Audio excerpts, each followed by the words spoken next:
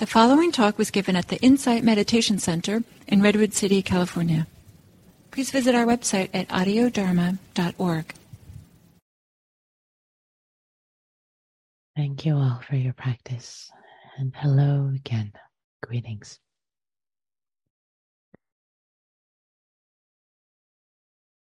So, the theme for this week is wise speech.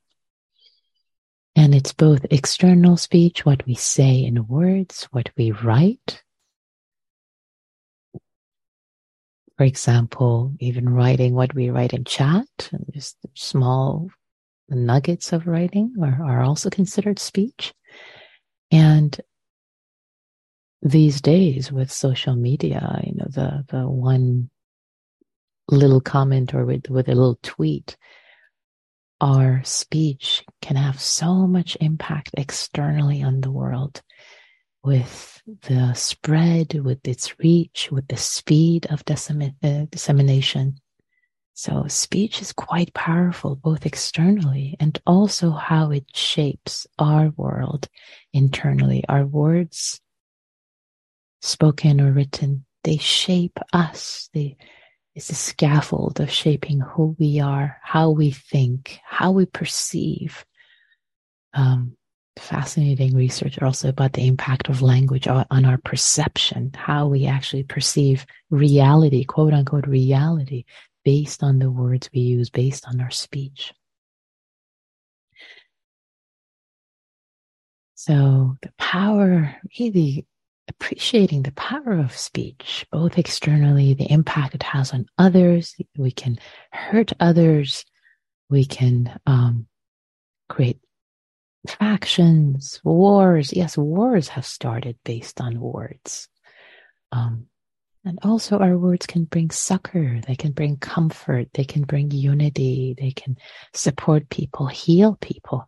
So words are so powerful, both externally and how they impact us. They form and shape us, and they shape and form our karma, and karma in the way of our conditionality. The person we are, the person we become, we keep becoming in every moment. That's our karma. Our words shape our karma. Very important.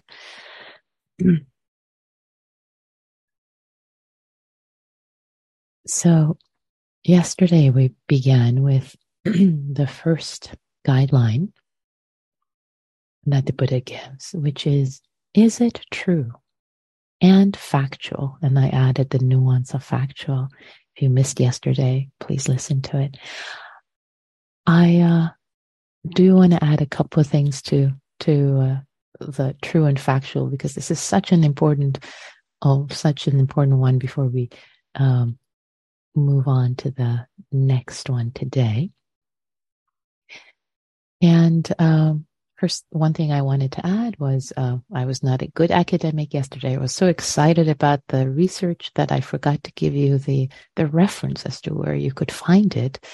And the work I talked about yesterday, the neuroscience research, can be found in Nature Neuroscience 2016.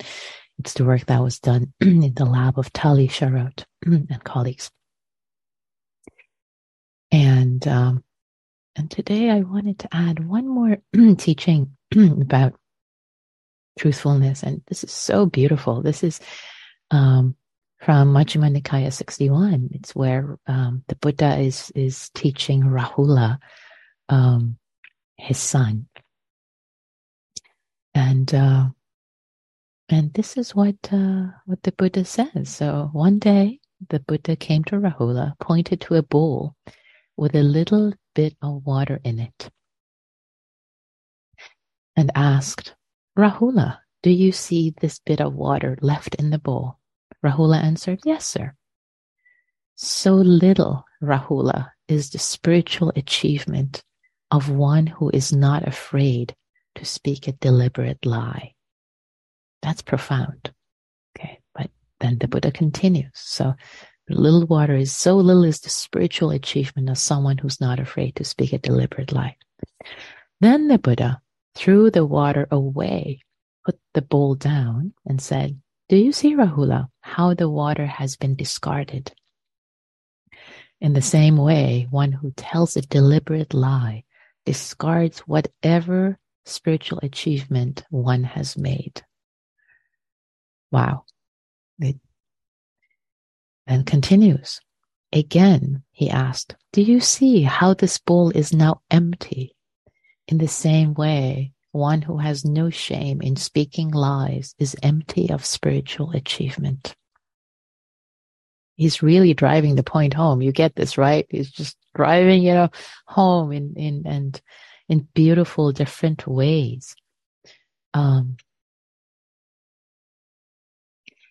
the Buddha, this is the last straw. Then the Buddha turned the bowl upside down and said, "Do you see, Rahula, how this bowl has been turned upside down? In the same way, one who tells a deliberate lie turns one's spiritual achievements upside down and becomes incapable of progress." Therefore, the Buddha concluded one should not speak a deliberate lie, even in jest. So turning the bowl upside down, incapable of progress. As I mentioned yesterday, commitment to the truth is so fundamental, so important to truthfulness, to speaking the truth, internally, externally. That is the only precept that a bodhisattva cannot break. So and the Buddha basically says, if you tell a deliberate lie, if you have no shame, you cannot make progress. You throw it away. You're incapable. And many of us perhaps we hear that's like, "Oh yeah, I tell the truth. Yeah, I tell the truth." And yes, for the most part, telling the truth might be easy, but those particular instances where it's not easy, where it's hard to tell the truth, those are the times to inquire, to settle in with our bodies, with our hearts. Like, what is happening? Am I afraid of being judged? Is my self-sense in danger? Do I want to show up in a particular way? Do I want to be perceived in a particular, what is the rub on those moments that's telling we just want to, a little bit not quite shade the truth for our benefit or for another person's benefit or detriment, perhaps. So those are the times that it becomes kind of sticky. And those are, in general, maybe 98% of the time or 99%, oh yeah, it's easy. We tell the truth. Yeah, it's raining outside. But those tiny bits of time and can be bring uprightness. So I remember actually years ago, I noticed that when I got somewhere late, for example, I would have and I had, so there would be traffic, and then I had left later than I intended. But then I would be ashamed to say, actually, I left later than intended. I would just say, "Oh, there was traffic. That's why I'm late." Then I thought, wait, that's not quite true. I left later. So I made it a choice to say, I left later than I intended. I'm sorry. And there was traffic. So there was just a sense of truthfulness. There was a sense of uprightness. It just felt cleaner, even though it was small, but still it felt, more upright. Yes, I'm not just like, and then the question really was, oh, am I not feeling comfortable saying that, yes, I left later because I don't want to be judged. I don't want to be seen as someone who doesn't have it together or whatever, runs late. Like, no, I ran late. And there's an uprightness to actually say that, to not be, to not have that shame or whatever it is. So having that inquiry. So I've spoken a lot again about the previous topic, which is so important. And maybe I would just add one more thing. Actually, I'll save this for later. Okay, I want to move on to the next question that we ask. So the next question to ask ourselves is my speech divisive? is it divisive or does it create harmony? So the Buddha teaches about wise speech. There are always things to avoid and things to cultivate. So this is what the Buddha says. Abandoning divisive speech, one abstains from divisive speech. What one has heard here, one does not tell there to break those people apart from these people. What one has heard there, one does not tell here to break these people apart from those people. So the sense of breaking people apart, one does not do that. And this is kind of maybe old language, but how often do we kind of, speak behind people's back, or divisive speech and slanderous speech? And slanderous and divisive speech is based on hatred and ill will. It has that as its root, and it's enmeshed with resentment, envy, intention to hurt another, win respect and support for ourselves.